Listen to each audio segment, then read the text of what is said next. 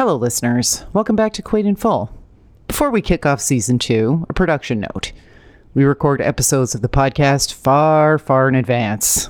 So far in advance, in fact, that if it sounds like we're oblivious to recent events, specifically the murders of George Floyd and Breonna Taylor, among others, and the subsequent response worldwide, it's because we were oblivious because they had not happened yet. Black lives may not have mattered to the bozos at the heart of the film we're about to talk about, but they matter to us at Quaid in Full. Thanks for listening, and enjoy the episode. Can you go any faster, Jesse? Going fast enough, Ed.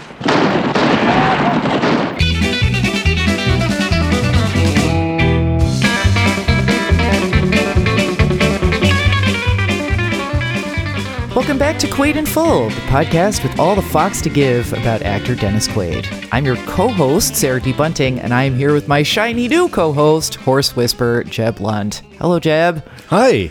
So, a little pod business before we get started on today's topic, which is 1980s Long Riders. First of all, yeah, I suckered Jeb Lund into doing this.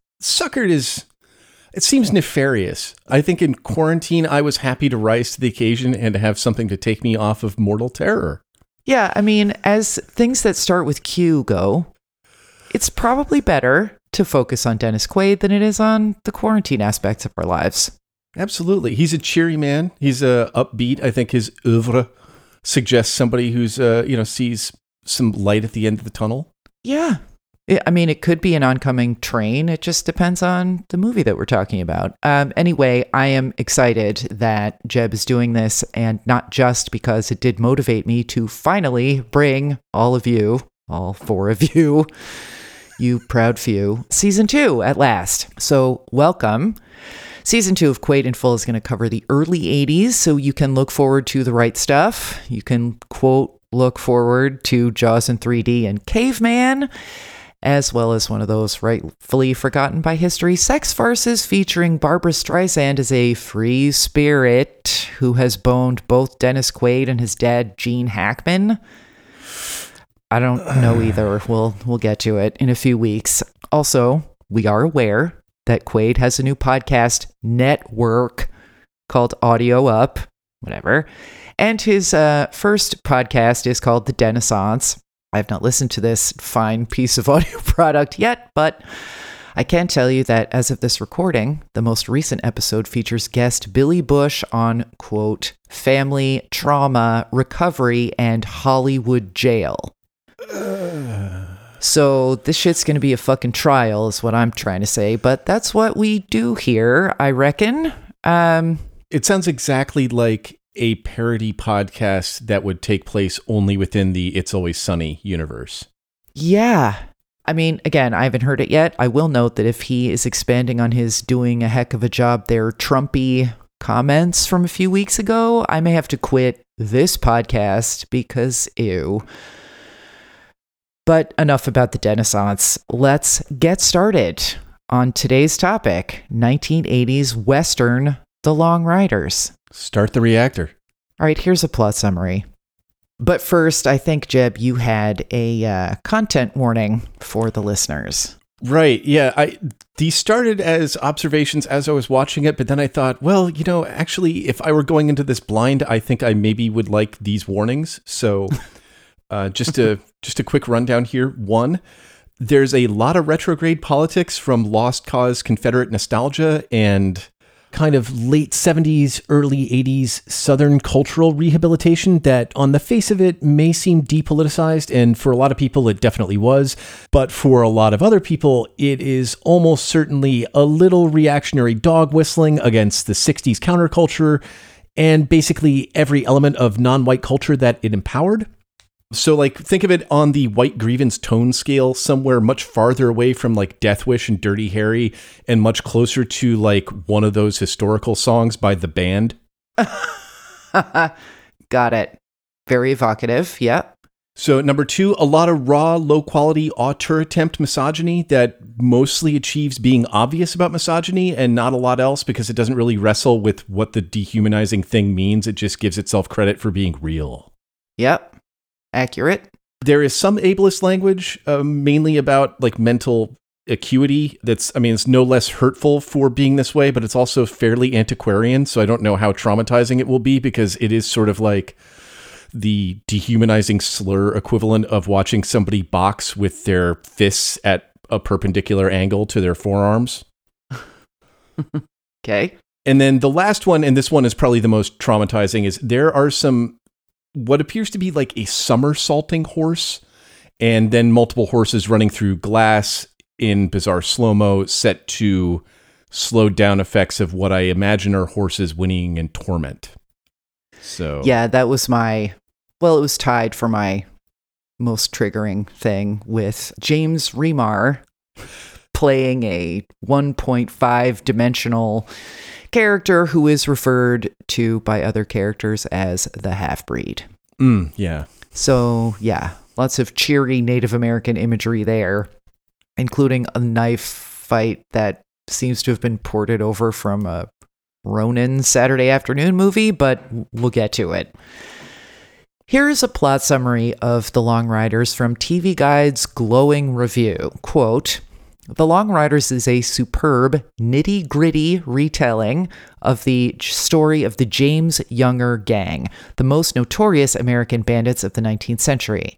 In a unique bit of casting, the Younger, James, Miller, and Ford brothers, that is, of course, the coward Robert Ford et al., and every single fucking time I almost say the coward Richard Ford. That is a completely different movie.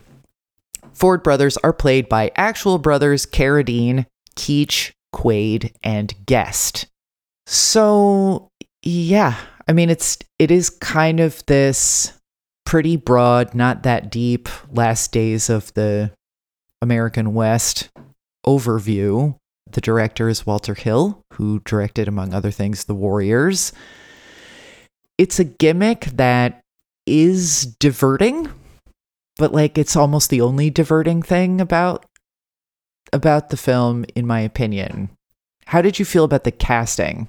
I thought for the most part that, like you say, it's provocative and it's an interesting gimmick. And I think it would have been fine if they had better material. I think everybody, with the exception of the Carradines, is really trying.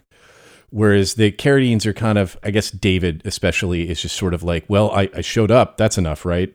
Yeah. And I mean, his acting is not inauthentic. It's just authentic for him. So it's like, well, that's how he would react in this situation. Fine. But like, that's not really very transporting. But like Randy Quaid's given it his all. It's weird to see Christopher Guest in a sincere dramatic role. And I know that like the Hollywood marketplace probably priced him out of doing these things. But the first thing I thought was like, it's a shame that we didn't get to see more of him as this. But yeah, I mean, like the guys who are taking the center stage, James Keach, who is our Jesse James, he has a sort of shield-shaped head, and it's about as expressive as Cobra Commander's mask for most of it. And then about half of it is hidden behind this caramel toffee, almost fake beard that was like really engrossingly bad. So because your leads, you got your Carradines and then you got your Jesse James are kind of inert. I think it just sort of sabotages what would have been an interesting casting. That was a strange choice to make that Keach Jesse James. Mm-hmm. Because Stacy, whatever else you think about him, I don't think much either way. But it's like, well, here's the guy who I know best as the motorcycle cop from National Lampoon. And then there's Stacy Keach. Like, I don't know. Like, even just physically, Stacy looks more Jesse Jamesy. I guess he looked too old or too fat, tall. I don't know what the issue. It almost feels like maybe they deliberately stunt casted it. Like, I don't know what level they were at their respective careers at this point. I mean, obviously Stacy Keach is the memorable one since then. Yeah. Did better. So I don't know if his brother was actually a more bankable person and that's why I did it. But I almost feel like they were sitting there going like, well, what will really surprise people? Like, let's cross our typecasting, because all we really see of Stacy Keach is one exposition dump between him and his woman as they're riding a stagecoach or like a wagon. Yeah. And then the next is another, it's not expository dump. It's like an emotional dump of her and him in bed, where it's, it's almost like the "you didn't think they could be vulnerable, but they are" moment, and it doesn't go anywhere. It doesn't really work. Evidently, I watched this on Amazon Prime, and we will link to that in the show notes, among other things. You can read the contemporary reviews that I'm about to cite, and you can click on the link and watch the movie if you're an Amazon Prime member. One of the trivia things in the little X-ray function on Amazon Prime Video let me know that the filmmakers did try to get Los Bridges for this, Jeff and Bo, and once I knew that, I couldn't stop substituting them into various brother sets instead. But I don't think that would have worked any better for the James brothers, at least. Maybe it would have. Like, I think Bo could have done I have a woman and I am sensitive and care about her much better, but they wouldn't have been cast because the Keaches co-wrote and produced this. And so I think the only way that you would have gotten the Bridges in there would be booting out the Quaids, and there's not enough for the Quaids to really do. Or that, booting out the guests. And actually, I think the guests would have made, now that I'm thinking about it, more effective James brothers. But thank you for reminding me that the Keaches produced this, because that answers my question as to why this sort of Aryan dude who is not expressive was cast in this. Let us read from a couple of contemporary reviews and see where we come down on the spectrum. Here's one from Variety. Quote, "Director Walter Hill resolutely refuses to investigate the psychology or motivations of his characters, explaining away men's life of banditry as a habit acquired in the wake of the Civil War. What's ultimately missing is a definable point of view, which would tie together the myriad events on display and fill in the blanks which Hill has imposed on the action by sapping it of emotional or historical meaning." End quote. That's pretty much where I am with it. When I got to the line about missing a definable point of view, that's where I really felt seen by this Variety author, unnamed in the review I found online. Yeah, this wasn't like an active negative to watch. I wasn't like squirming around while I was watching this, but I also wasn't able to stick my full attention for long stretches of it, particularly when they're like talking to their women's. I'm not buying this. I don't care about it. Like, there needed to be a more innovative, maybe Malick-y approach to this material. Otherwise, it's just kind of an oral report for your 8th grade 19th century history unit. Yeah. I mean, it gives itself credit for having negative characteristics to its characters and negative characteristics to America's past. Like, well, that's enough complexity, right? I don't know if I'm stepping on your toes on going on the behind the scenes and production stuff, but one of the things that made me feel very validated in my opinion was reading that at one point this was supposed to be a mini series. Right. And while it wasn't going to be probably like a 10-parter like the way we do them now in peak TV, right? There is still, you can kind of see structurally where it feels like the original script was peeking through, because you meet these guys and then you have this moment with their women that temporizes them in some way and adds these dimensions. And you can almost kind of see the point at which in the early episodes, everyone would have had the step back from the plot and let's do 20 minutes of flashback to explain how this person came to find themselves here and what dimensions they had. And then because it got condensed into a regular movie, it just winds up being these sort of feints like, well, he's different, right? Okay. Yeah, and this miniseries would have been in the sort of North and South molds and would have been unbearable to watch today when we have choices. So I'm glad that they confined themselves to 100 minutes, but I did kind of feel all the minutes. Yeah, and going back and looking at what gets singled out for praise, a lot of it seems to be fundamentally technical. Like they're pulling off these heist scenes. They're doing realistic violence. They're praising Walter Hill for his ability to choreograph these violent set pieces. And that stuff is never going to age well, because at that point, really all you're praising the movie is for its technology. You're like, okay, well, that's pretty good. But I can also think, well, The Untouchables came out 8 years later and it did all of this at a higher level. So we're done. And then now and then 12 years after that, you get The Matrix. Yeah. So why am I watching? And it's deeply unfair to it, but since that seems to be like where this really broke ground, I gotta rely on like, well, I've seen it. Not to mention that on a technical level, like you can see some seams and joints. This is also pointed out in Amazon's X-ray trivia section, but I had already noticed it before I read, like the various, goofs and continuity errors and visible squibs, the visible, like someone gets clotheslined by a tree branch at some point, I think, Jesse James, and you can absolutely see the rope that's like tied around his midsection to yank him back off the horse for the stunt.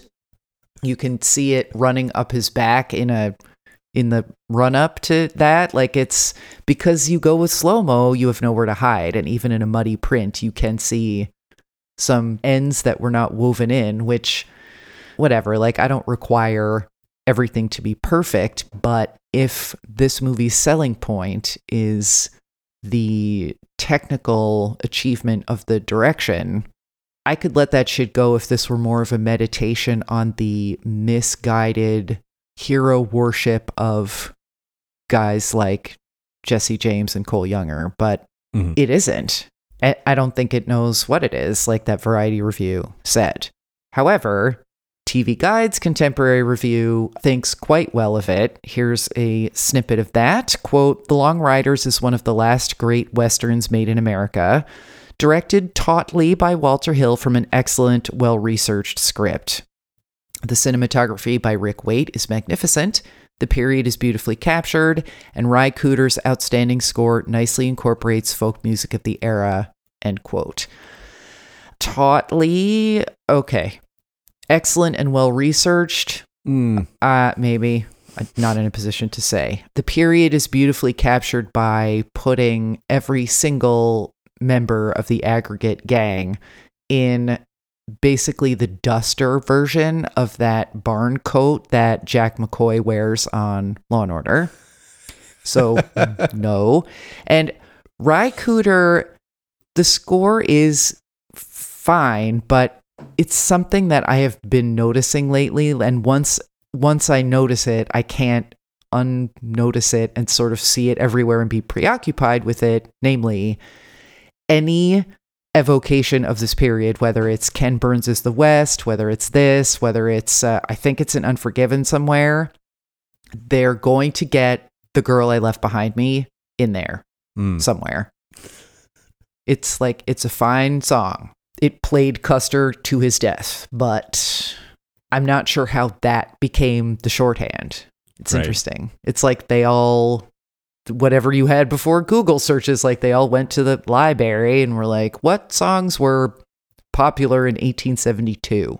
That's actually kind of what I was going to say about the, well-researched. I mean, the metric for that in 1981 was you'd go around the newsroom and ask if anybody knew anything about Jesse James.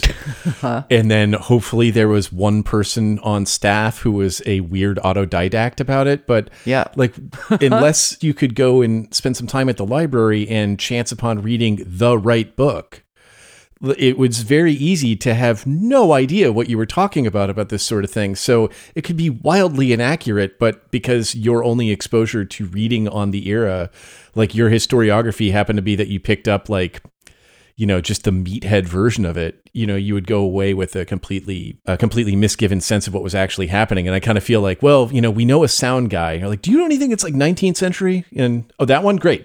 And look, Ry Cooder is great. Yeah. Like he is a great addition to the culture, but I feel like incorporating folk music of this era, like giving him credit for that in this case is like, I don't know. And this is kind of my review overall. It's like, I'm not angry at Walter Hill. I don't need to fight him. Having seen this movie, that's not something that I can always say, but there is so much to say about our collective consciousness's concept of the closing of the American West and outlaws like this, and what it says about honkies feeling disenfranchised Right. after the War of Northern Aggression and the failures of Manifest Destiny. Like, there is a lot to say that that's so far above my pay grade, I can't even see it from here. And B, we weren't there as a culture in 1980. And that's fine. But ergo, there's like no point to watching this, in my opinion. Like, again, it's not terrible and I didn't hate it. It's just, there's no reason for it for me. Yeah, I think the problem is that it's mostly an update of what we already know. So what you have going for it then is just whatever happens to be contemporary and state of the art, which is action sequences. But those are going to age the poorest. So the only thing really left that makes it singular is the stunt casting. And then it hangs over it, like, to me, like just like an alien spaceship in, you know, like an action movie just coming and casting a shadow across like the nation. But the assassination of Jesse James by the coward Robert Ford is, I think, an extraordinary movie. And I have no idea why people, like, as a rule, didn't just decide that it was amazing. But every part of this movie made me think, like, why am I not watching that? Because exact same, jokes aside about theater franchises having to put the ass of Jesse James by the coward R. Ford on the marquee because they couldn't fit the whole thing. I actually wrote about this on Tomato Nation and the commenters went nuts. It was like, by the coward Lita Ford. It was really a moment we all had together. But the film itself I thought was fantastic. And yeah. I think everybody got hung up on the bollard of jokes about how long the title was and how it wouldn't fit on theater marquees, and didn't actually think about what the movie was doing and having them feel. So I think it's just you and me who actually were like, hey, that movie was great. Yeah, I actually watched that on my old DVD player where it would bring up the name of the thing you were watching. So the entire like 3 hours and 20 minutes or whatever that I was watching it, my DVD player just said the ass and nothing else. And I was watching it and like thinking, oh, well, this is going to be a turkey, in the same way that you're like, well, this is like the Western version of Waterworld or something. So I went in with like the most diminished expectations. And by the end of it, I was like, I have to just not watch that again for like 5 years, because if I do, I'm going to ruin it. And that was great. Have you watched it again? No, but it's on something on streaming, and I finally put it in the playlist, and watching this is going to be the impetus for going back and finally rewatching it. Agree. I am going to try to do that this afternoon when we're done recording. For right now, I am going to rate on a scale of 1 to 10 this film, Quaidiness aside, on its own merits. Again, not offended. Never need to interact with it or its stuntiness ever again. 3.5. Yeah, I'm about there. I'm about at a 3. The virtues that it had when it was a contemporary product have worn away, and all you see are kind of the seams and the patchwork. You know, even as a snapshot of all these people at this weird part of their career where they could have gone anywhere, like where Randy Quaid could have been not a nutcase, and where Christopher Guest could have maybe had a role as playing like the, you know, the Snidely Whiplash in every movie. I mean, even then, like even that novelty, I'm just like, nah, you know. Nah. Yeah. I mean, Robert Carradine as the younger? Yeah. He has some nice moments, and it took me a minute. Like, I'd always try to figure out before looking it up, like, wait, why is my pattern recognition being thrown off by this person? I did manage to figure out that it's, you know, Revenge of the Nerds guy. But he's also forced to make the subtext that we're supposed to feel sorry for them because they were traumatized by being Confederates. Text in clip 2. You could say we was drove to it. Oh? How's that? If it weren't for the war, we might have been something else. You were a little too young to have fought in the war. That's true. But my brothers weren't, and we all go one direction together. There's kind of a lot in that line about the kind of Southerner who is willing to draft on previous generations' agita about the Civil War. but that's not where this movie wants to be. It plays around with that exculpatory, I didn't do it, the North made me do it. Yeah. That was very much like as a kind of backlash to the revisionism of the 50s and 60s academically and the social revisionism of the 60s and 70s. If we're talking about this as a document, it is definitely a snapshot of, like, as I said at the top, this kind of like white lash politics of like, at long last, will nobody have the courage to say it? We're blameless. Yeah. And just that, like, running under it, in part because it's like just a historical trash, but also because it misserves characters, that the only thing these people can do is run away from decisions that they had to opt into. Almost no part of like what this guy is being traumatized by or what his brothers are being traumatized by was anything other than optional for them. So when you're giving me we were forced into this, without reckoning with the fact that at any point you could have just gotten on a horse and ridden north and said, fuck it, I don't have any sympathy for you, both historically and dramaturgically. Exactly.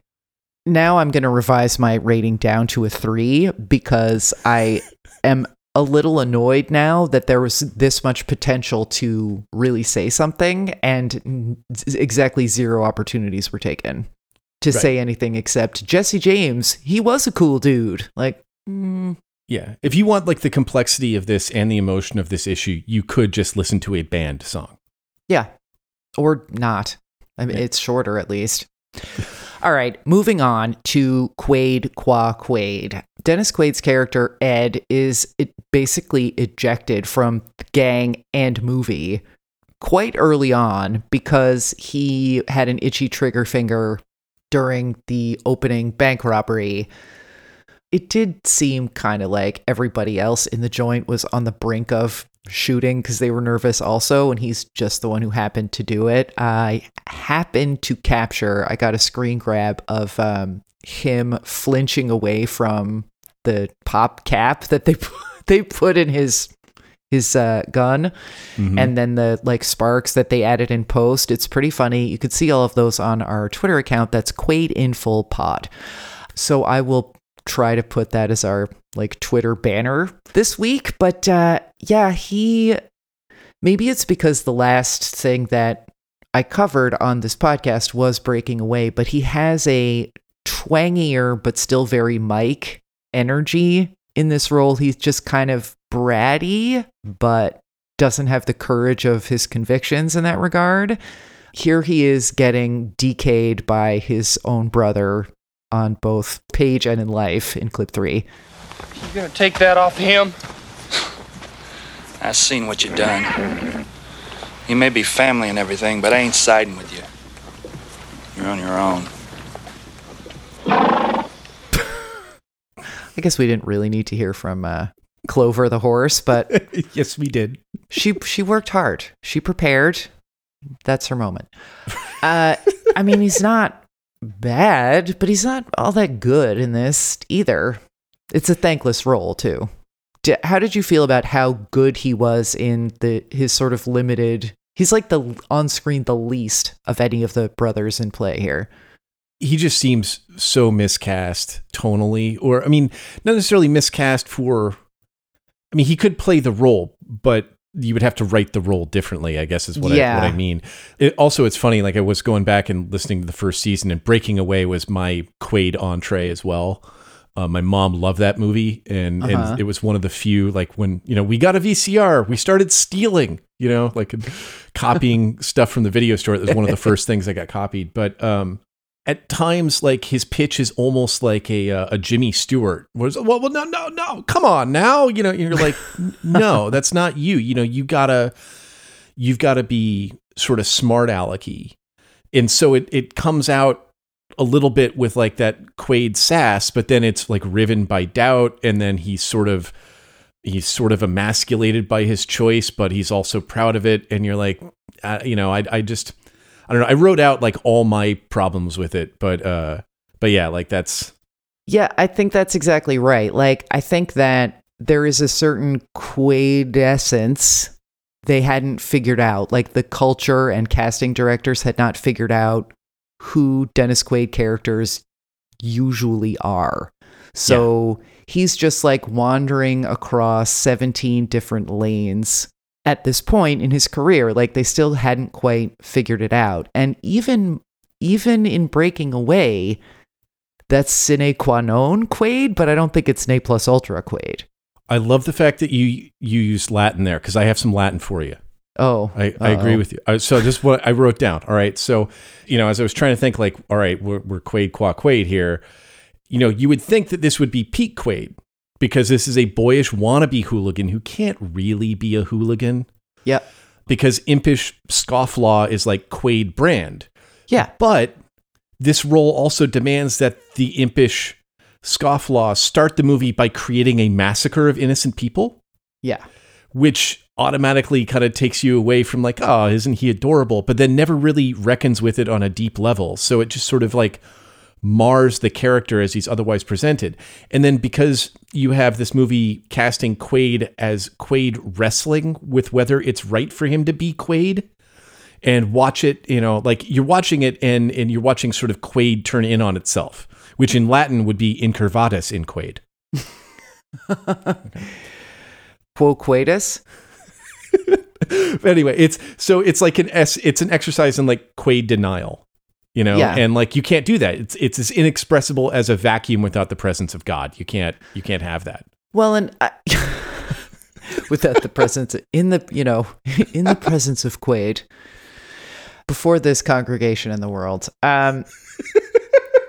The other thing about the stereotypical or classically Quaidy role is that he's not ineffectual, and he's not ambivalent, and there's no ambiguity. Like there's no ish in a Quaid role. Mm-hmm. Like there's, impish scofflaw or plays by his own rules. Wink. Like Mel Gibson, but without the, pre-Vatican II craziness and the racism. Well, maybe not without the racism. We don't know the guy. We haven't listened to the Renaissance, but this sort of weenie type is really not what you cast either Quaid for. Like, there's a lot of different kinds of shitty person that Quaids can be, but not this particular kind. Here is the movie judging him. And then he gets a divorce while you're watching. It's a moment, and it happens because he's the only guy at this funeral without a gun. So when his wife is like, you know what? I can get out of this, and I'm gonna. Here's clip 4. I ain't got no quarrel with them Pinkertons. I'm sorry about what happened to Archie, but since you boys kicked me out, you can just go ahead and fight your own fights. Is that how you feel about it, Beth?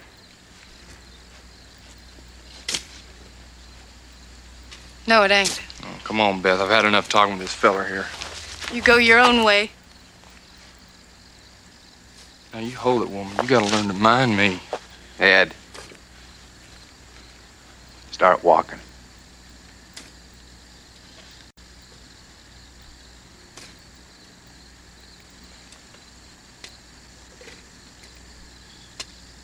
Is that what you want, Beth?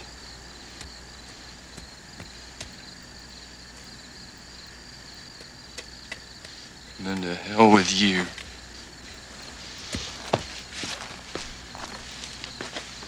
Hell with both of you. Leaving aside that the actor playing Beth, like, her choices are really weird. She's acting like she's in high school, and she's been forced up to this point to carpool with someone who's several social stations beneath her. Mm-hmm. It's not exactly the right choice, but this ineffectual, like, cuckolded Quaid is not it. Yeah, you can't emasculate Quaid. It's just not. It's not his brand. This scene, I think, is illustrative of the miniseries problem in this, because this could be, I think, an evocative exploration of the character in a larger context where you spent more time with him. But as it is, you just have like an itchy trigger finger, panicky guy who doesn't quite settle down and then loses his wife at a funeral. And like violates the hobo code. I don't know, when you read for a part and you don't necessarily see a whole movie, you just see the scenes that you're in, but I can't imagine getting these and not thinking like, I have no idea what the fuck is happening in this thing, because all his scenes seem like such discrete events. Yeah. And it's like, why is he even back? Kick him out of the gang and don't, like, they run into him at a dance. And then that scene I also noted as like, we get it. You taught all the background actors how to do the real cut. Maybe I did actually hate this movie. But yeah, it's just like who is this for? Is this to underline whose side we're supposed to be on against the evil Pinkertons? Like, the fact is that in life and history, 98% of everyone is complicit. So leave it out. Also, what is with the 80s haircuts on the Carradine in this scene? Come on, man.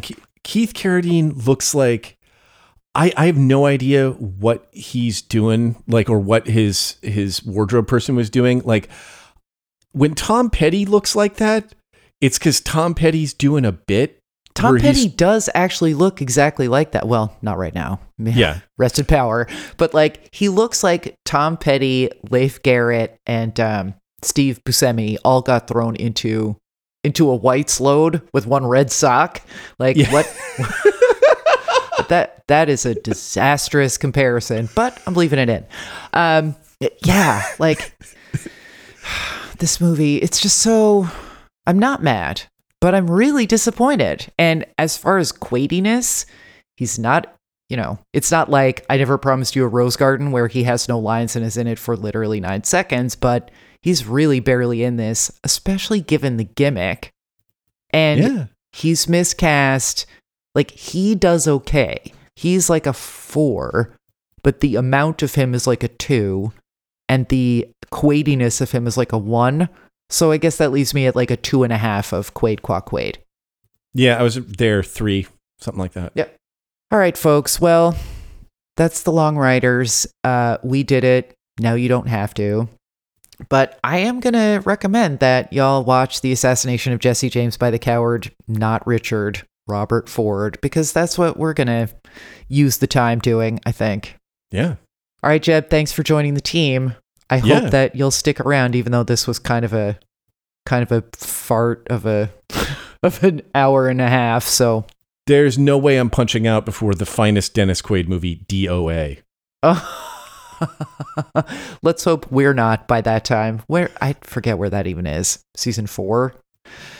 Hang in there with us, folks. We are going to get through his entire CV if it kills us. And together. It might. Yeah. Next time on Quaid in Full, it's Meatballs meets the Nanny in 1980's Gorp. Jokes write themselves, not that you know it from the Gorp screenplay. In the meantime, you can check out the show notes and follow the podcast on Twitter at QuaidInFullPod to let us know how you would have rated the movie or Quaid's shit stash in the movie. Wondering when your favorite Quaid joint is getting covered or want to advertise on a specific film or TV show? DMs are open. Quaid in Full is hosted and edited by Sarah D. Bunting, that's me, and Jeb Lund, that's him. Don't subscribe yet? To hell with both of you. Just kidding. You can go wherever you get your podcasts and sign up and rate and review Quaid in Full so other people can find it. Thanks for listening, and we'll talk to you next time.